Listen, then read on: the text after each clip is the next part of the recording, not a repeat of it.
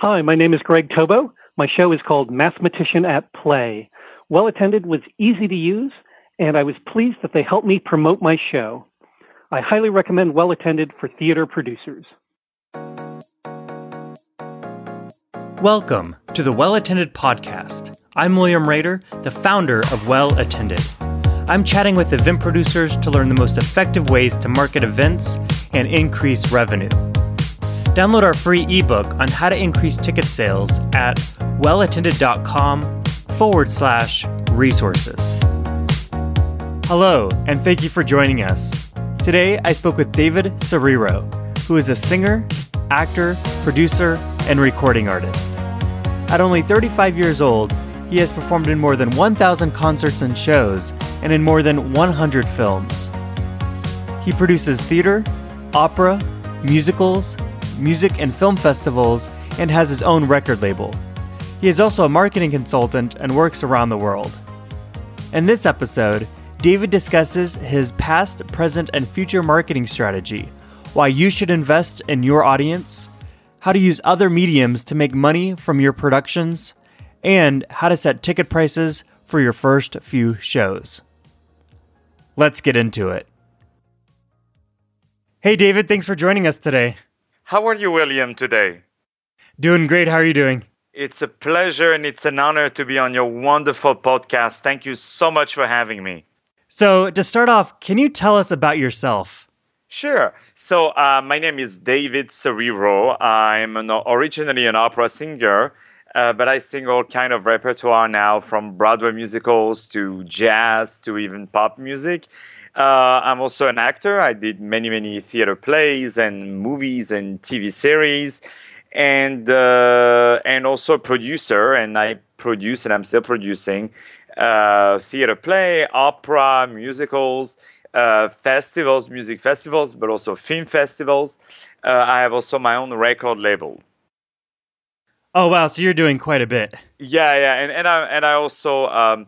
I'm also a consultant in promotion, marketing, audience development, and production as well. And do you only work here in the U.S. or have you worked other places as well? No, I work quite all over the world. I mostly now I'm based in New York, but I work all over the world. I have, of course, clients in my native Europe, in France.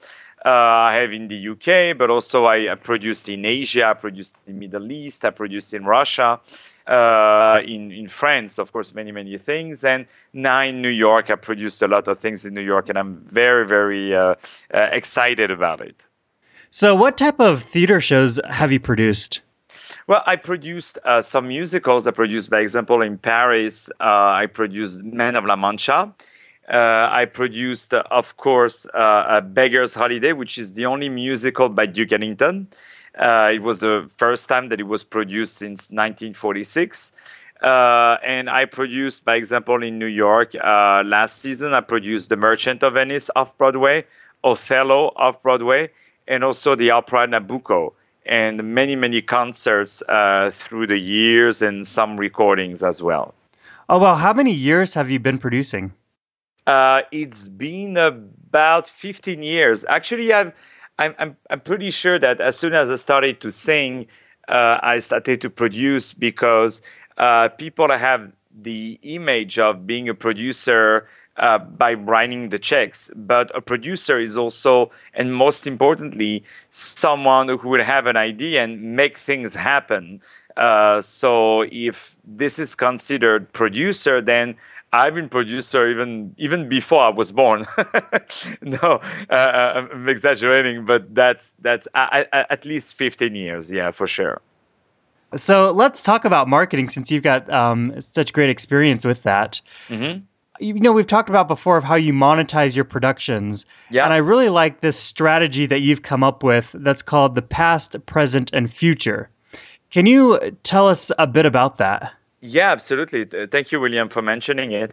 Yeah, I mean, every time I started to produce, even from the very first production, or even when I was just hired as a singer, I always had this sense of production, this sense of marketing, communication, audience development, and promotion, which are four things totally different. Okay. So right away I understood, even though around me, I mean, now it changed a little bit because everything is like DIY, like do it yourself. But before, back 10 years ago, even 5 years ago, people could point at your finger and say, with their fingers, and say, look, you are a singer. It's not well appreciated that an artist talks about marketing, or that an artist is involved in the promotion, in the communication. But for me, I've always been very easygoing with that, because I think you can be very creative in terms of marketing. And I think marketing is also an extension of what I'm doing on stage. For me, marketing is what I'm going on stage, but outside the theater. So you can be very creative on an artwork rather than just the name of the show written on it. You can be creative in the visual, especially now we have all the tools, with the computer, with Photoshop and everything. So we can be very creative in that. So to answer to your question about my technique of past, present, future, is I use, like, by example, when you are sending a press release, by example, I'm using easy example at the beginning so that people can understand, and after I can go more into details if you want. But by example, when you send a press release out there, it's very important to talk about your past, to talk about your present, and to talk about the future. By example, I have done these shows and these shows and these shows. Now I'm presenting that. And after, we will go into a tour, or I will do another show, or I will do something else. So that's something very, very important. It might sound for granted, like, of course, we talk about what we did before. But trust me, I receive every day a lot of press releases, and they are mostly talking about the past, and not even the present, or just the future, but not the present and the past. It's also very important to put the information of what you are promoting. It's not always very clear when people are promoting what they're doing. And I must say that the best school that I had was to be also on the side of the journalist, and to receive the information as it was coming from producers, or from even press agents, and see all the kind of mistakes that were made. I also use the past, present, future when you are producing a show, and that's, I think, the key of it. By example, people try to make money. Producers try to make as much money as possible when the show is playing, right? When they're trying to sell as many tickets as possible when the show is playing, but they forget the past and they forget the future. By example, before the show is playing, you have many, many ways to make money. First of all, you need to release the cast album recording, or any kind of anything you can release before that can generate some income. Then do it. That's also the best moment to find, of course, some business partners, some media partners, because I always say that what you are not spending is an earning, right? What doesn't comes out comes in. If today you haven't spent $100, then it's like you made $100. So that's something I firmly believe in. Also, I see a lot of productions that are doing a trailer of their productions, and that trailer is seeing sometimes 100,000 views, sometimes 1 million views, and they are not getting $1 out of it. So I do what I call optimization of basically everything you have. So by example, you have many techniques how to generate as much income as possible from having your trailer being played, or showing some sneak peek of what's going on in the show, some interviews of the actors, some as many videos as you can. And also don't forget that YouTube, by example, is a platform that has more visitors a day than any other streaming company combined.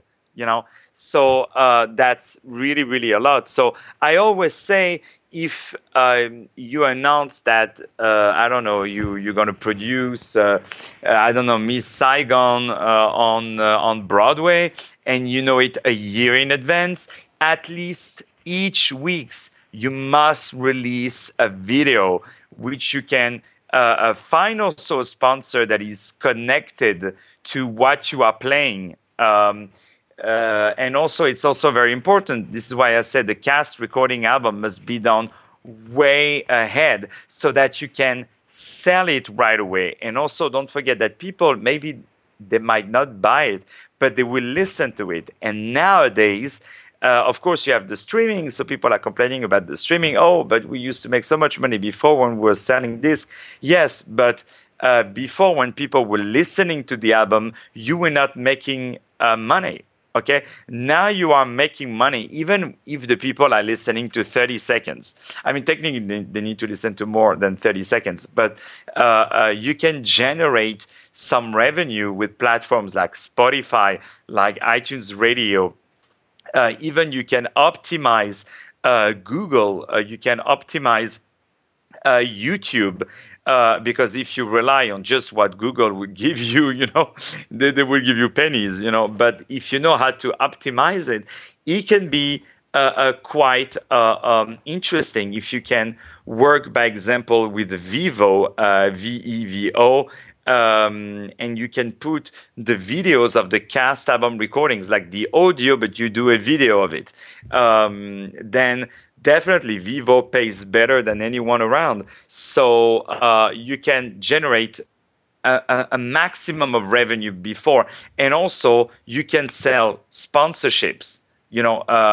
That's really, really, I think, a good way, and also you can find the sponsors specific to what the show is about.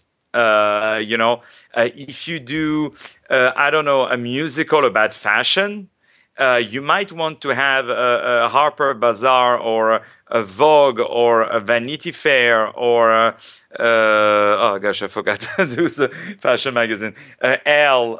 Anyway, or any of these fashion magazine to be a sponsor, or to do some to offer some exposure to some fashion designers. By example, you contact Marc Jacobs and you tell him, look, we're going to do a big musical about fashion. How about you design the all the costumes? So think about it. You're not paying someone to design it for you. You have a big name doing it, and you say, in exchange, we put very big that the costumes have been designed by you, and also we can offer you a very small boutique in the theater, so we can sell your product and we give you that much cut. So that might be an interest for many fashion designers, when you know that they're spending dozens of thousands of dollars a month to have just a very small box in a beautiful hotel, so they can have that presence and reach that clientele. So that's something very important. That's for the past. The present is, of course, you're trying to maximize your revenue. And I always say, don't be afraid to sell seats that are cheap. A lot of the producers, they try to maintain a ticket price at $50, but if you have a venue that is that has a capacity of 1,000 seats, and you're like, I'm selling just 800 at the price that I want, it's, I think, a pity to have 200 seats that are empty. So I always say, do some specialties at $20, because the guy who comes to see the show, maybe he's going to buy you an album, okay? Maybe he's going to buy you a t-shirt after. He's going to buy you a glass of wine. He's going to buy you some food. He's going to, you know what I mean? And also, an audience that is satisfied is the best marketing tool that you will ever have. That's also something that is very, very important, is invest in your clients. Invest in your audience. They are the best investment for you. And actually, there's the perfect connection to the future. I have few clients, by example, I mentioned it to you, William, a restaurant who asked me, they wanted to develop their audience. They wanted to develop their clientele. They wanted to have more clients. So I saw them, I told them, okay, we can do this, we can do that, we can do this. And then I went to have a lunch there, and I waited for 30 minutes to have my food. The food was horrible. The wait staff was totally unpleasant. The air conditioning was, we were freezing literally in the venue. I mean, it was a horrible experience. And I know I will never come back there to eat as a client. So I said to the owner, look, I went to have a lunch there. Here is what happened. So you can spend millions in marketing every month. Every month you will have that same problem to gain a new audience. Why? Because your past clients and your present clients, past, present, future, your past and your present clients will not come back. But how about this? How about, and I don't say that in my interest because I'm selling them marketing. How about you fix the problems of the food and the staff and everything? And guess what? Imagine you have 100 clients who come back to eat every day. Your restaurant is full, is sold out. You don't have to do any more marketing. So the reason I tell you all of that is that the best also marketing tool is your client. Now, if I have the choice between casting better actors, like having a bigger budget and have better actors, and having huge advertising on Times Square, I would take the actors.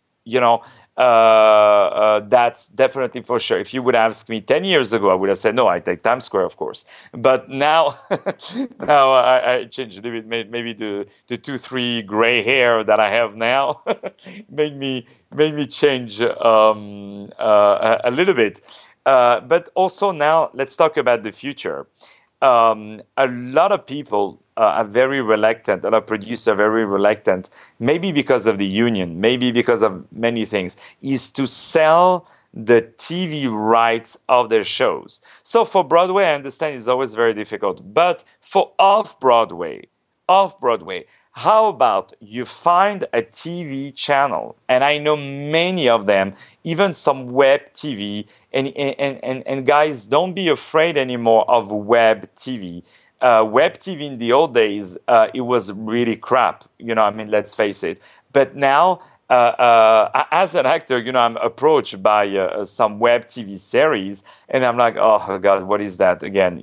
And trust me, the quality now is as good, if not better, as some feature films. They have the same equipment. They just don't have the network to put it out. But, I have friends who have some web TV, and they told me, why do you want me to move to a network? I'm making so much money right now, So, and no headaches, So how about you find either web TV?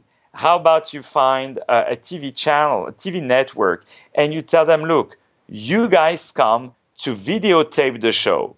And this is what I did. I have TV channels who come, they videotape the show. Okay. So first of all, think that I'm not spending $1 to pay for a production crew to film it professionally. Okay. So I'm saving at least $10,000. Okay. They come in, they're filming it. Then I do a deal with them. You guys are going to broadcast it for, let's say, 3 years on your TV channel. And then you have the rights to broadcast it, but you give me the rights to sell the DVD and to sell all the VOD, okay, video on demand.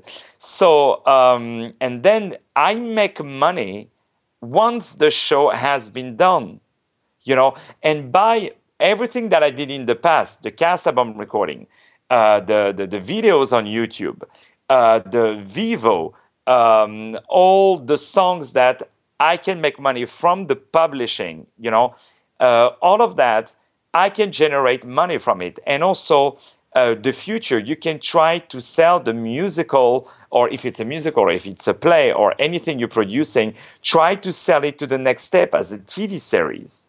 Try to sell it as a feature film. There are so many medium now to broadcast your work. And since you have more and more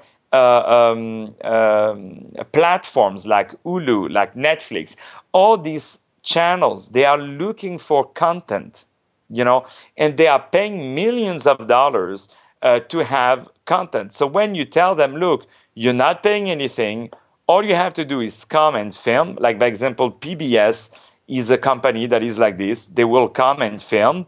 They won't charge you anything for filming it. You will not charge them anything. And sometimes they can throw you a small check of $500, $600, $700. If you don't want that check, I take it. That's okay. And first of all, they will give you a nationwide audience, and then also you get associated. We will talk about it, is how to get associated with brands, but also then your show get the PBS stamp or the Netflix stamp, or any networks. So this is how I think you should monetize in the past, the present, and the future. But of course, each show, this is why when I'm hired as a consultant, each show is tailored. Otherwise, I would have released a book of how to do things. But unfortunately, every shows is different. I have a client, by example, they did a musical about video games. So I told them, okay, we're going to target the media that are talking about video games, and we're going to go to find the big guys who are literally doing the big video games, and let's see if your play doesn't identify to one video games that they have. So then after we can target the fans of that specific video games. As a matter of fact, it was pretty much close to the Hunger Games, the way they were. So we went to see who, and then all of a sudden we just announced that it was kind of a Hunger Games, etc. All of a sudden we got 5,000 views within 48 hours on the trailer of that play on YouTube. So 5,000 views, if they are well monetized, it can be up to $500. It can be up to maybe 350, 400, something like that. But if you find a sponsor, let's say that I told you a video game, and you put their artwork at the end of each of the video clips, that's worth much more. You can also sell their video games at the end of the show. And get a cut out of it, and that if they like this video game and they're doing the line at the mini store at the theater, they might be hot to purchase the T-shirt or to purchase the CD. But hey, guys, there is not one recipe. There is not one thing that will bring you money so you can retire from it. Maybe the only thing that can is the ticket sales. But the ticket sales, I mean, it barely covers nowadays the catering expenses. So it's important to have, $1,000 there, $1,000 here, $1,000 here, so that at the end of the year it makes dozens of thousands. And from that, you can pay for everything else. So I guess what you're saying is don't rely on ticket sales only to make money. No, absolutely. I mean, you can rely only on it, but it would be a pity because let's say you don't want to, even if you don't want to make more money, let's say that you are a very strong Democrat and you hate money. You don't want to make more money. I say I don't want to make more money. I want to do only the ticket sales. But think about it: of a T-shirt with your show, a guy who is wearing the T-shirt, everybody else is looking at what's on the T-shirt. So think also to use it as a marketing tool for people to be more aware of their show. um, I also do, if you want to talk about the ticket sale, there's something that I started to do. I don't know if I should say it, but is I started to do, you see, when I hire actors, I pay them, of course, per show. Okay. I pay them very, very fairly. I never underpaid anybody. So I pay them very, very fairly. It's not millions, but I pay them very fairly. But I tell them, look, if you want to make extra money, you can sell the tickets and I give you 50% back. So the actor is happy because he's making like a few $100s extra a week. It's never to be neglected. And I'm happy because he's going to talk about it to all of his friends. He's going to put it on Facebook, on all social media, okay? And also those extra 200 seats that are very hard to sell. He's going to sell it. But again, I want to reaffirm that it's different from the pay, and they don't have to sell anything.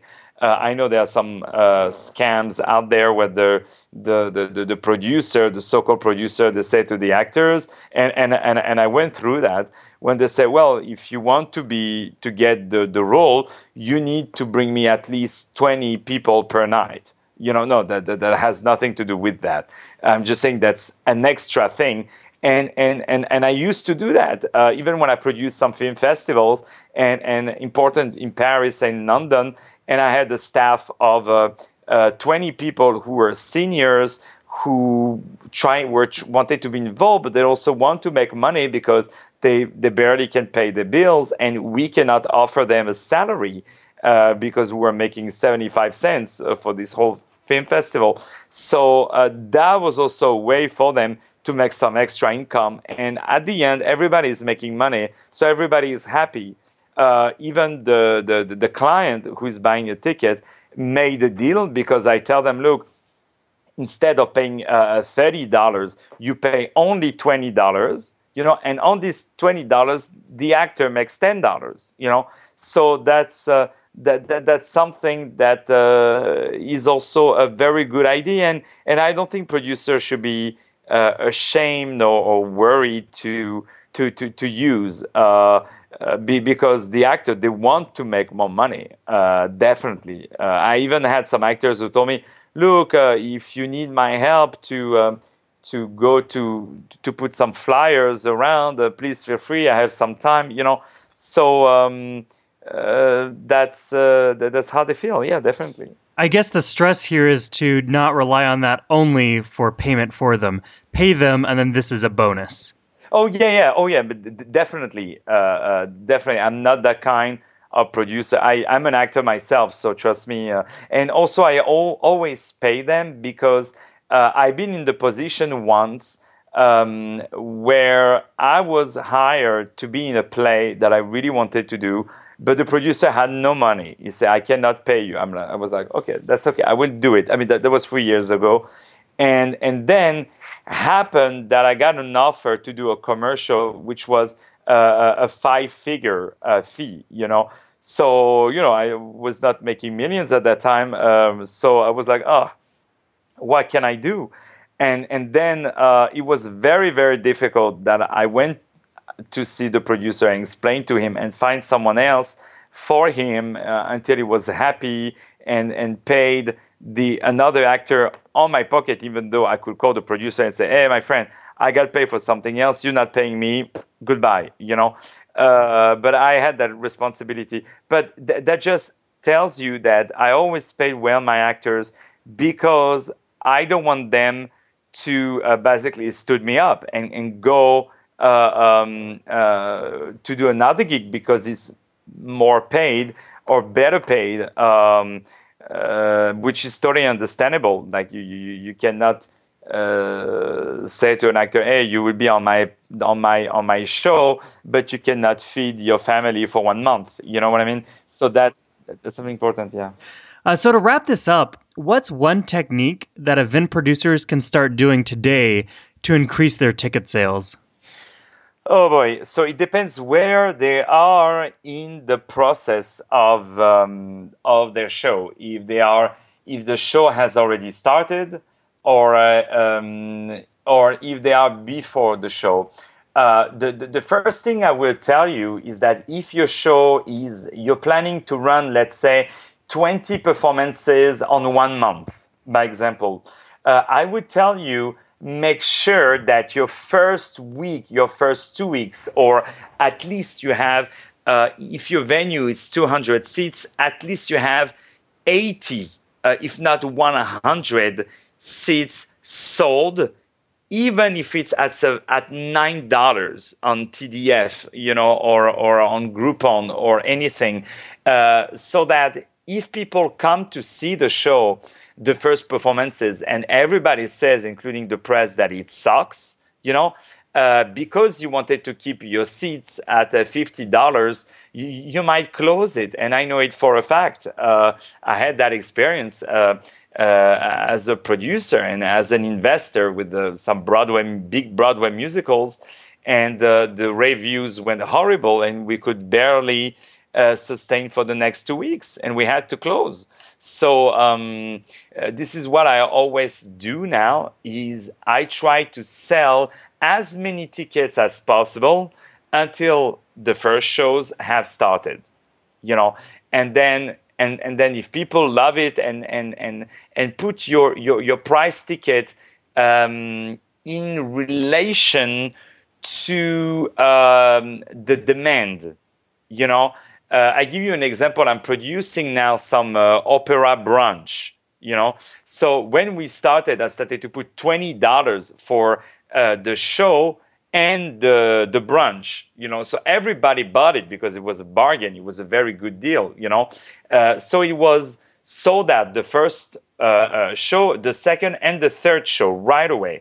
But you know what, William? Thank God that for the first show, I didn't sell it more than $20. Why? Because the kitchen ran out of salmon. So if people would have paid $50, they would have been extremely disappointed that there was no more salmon. So the first show, there's always stuff. No matter how much you rehearse it, there are always stuff that you will not do right. We call it broken eggs. So at the beginning, I put 2-3 shows very, very cheap in terms of ticket cost. And then after, because it gets sold out, I can put the next one. I went to 28, then 30, then 35. Then I believe now we are $100 per ticket, which includes the dinner and the show, and yet it's selling very, very well. So you want to create the mouth. I was going to say the mouth to mouth, the word of mouth. Yeah, too much kissing these days.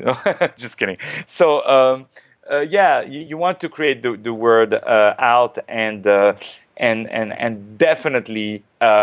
I always say, one thing that I like about New York is that they never let the client leave the store.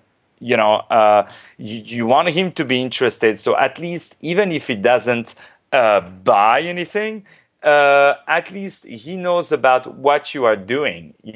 So I advise the same thing to people. Have someone come to your show, even for $10, even for $20. It's better to sell for a small amount than not to sell at all, because what is cheapening a show is not to sell $10. What is cheapening a show is 2 days before the show realizing that nobody is around and to put free tickets everywhere. And then that's really cheapening a show. I produced a film festival, and I remember the board of directors, they said, no, why do you sell a Groupon the past at $30? We're not going to pay our bills with this. I said, you would be begging me the day before, to find people for free to fill up the room, so that's something you want to avoid. And don't forget, someone who pays is someone who respects the show. And also, I guess people realize that those first few shows probably aren't going to be the best ones. And then they might also realize that price will increase. And so if they want to see it when it's, just starting out, that's a great opportunity for them to do that. Yeah, absolutely. Because at the beginning, if you don't have any, especially if you don't have any stars in the show, because the rules in marketing I learned is when you are not famous, attach yourself to something that is famous. Like the worst thing you can do is to do a play by an author nobody has ever heard about, that the subject is something that nobody knows about, in a venue that nobody likes, by actors who are totally unknown. Like, you need to be very, very creative at the beginning to have your names out there. So if you can attach at least to something, I told you fashion, I told you that client with video games, at least you might do something. By example, I'm doing a play about Napoleon. So I'm new as a playwright. I'm new in it, and it's the first play I've ever wrote. But the character Napoleon is a figure that everybody knows. So that's something that people will catch. Also, do it in the venue that people know about it. That people know about it. That's the best way. And also, something that I'm looking more and more, a venue that is comfortable. If people go there, it's either freezing or very hot or things like that. By the way, don't do shows in the month of June because people are very, very busy. Attach yourself to something that is definitely famous. That's really also another great advice I can give you.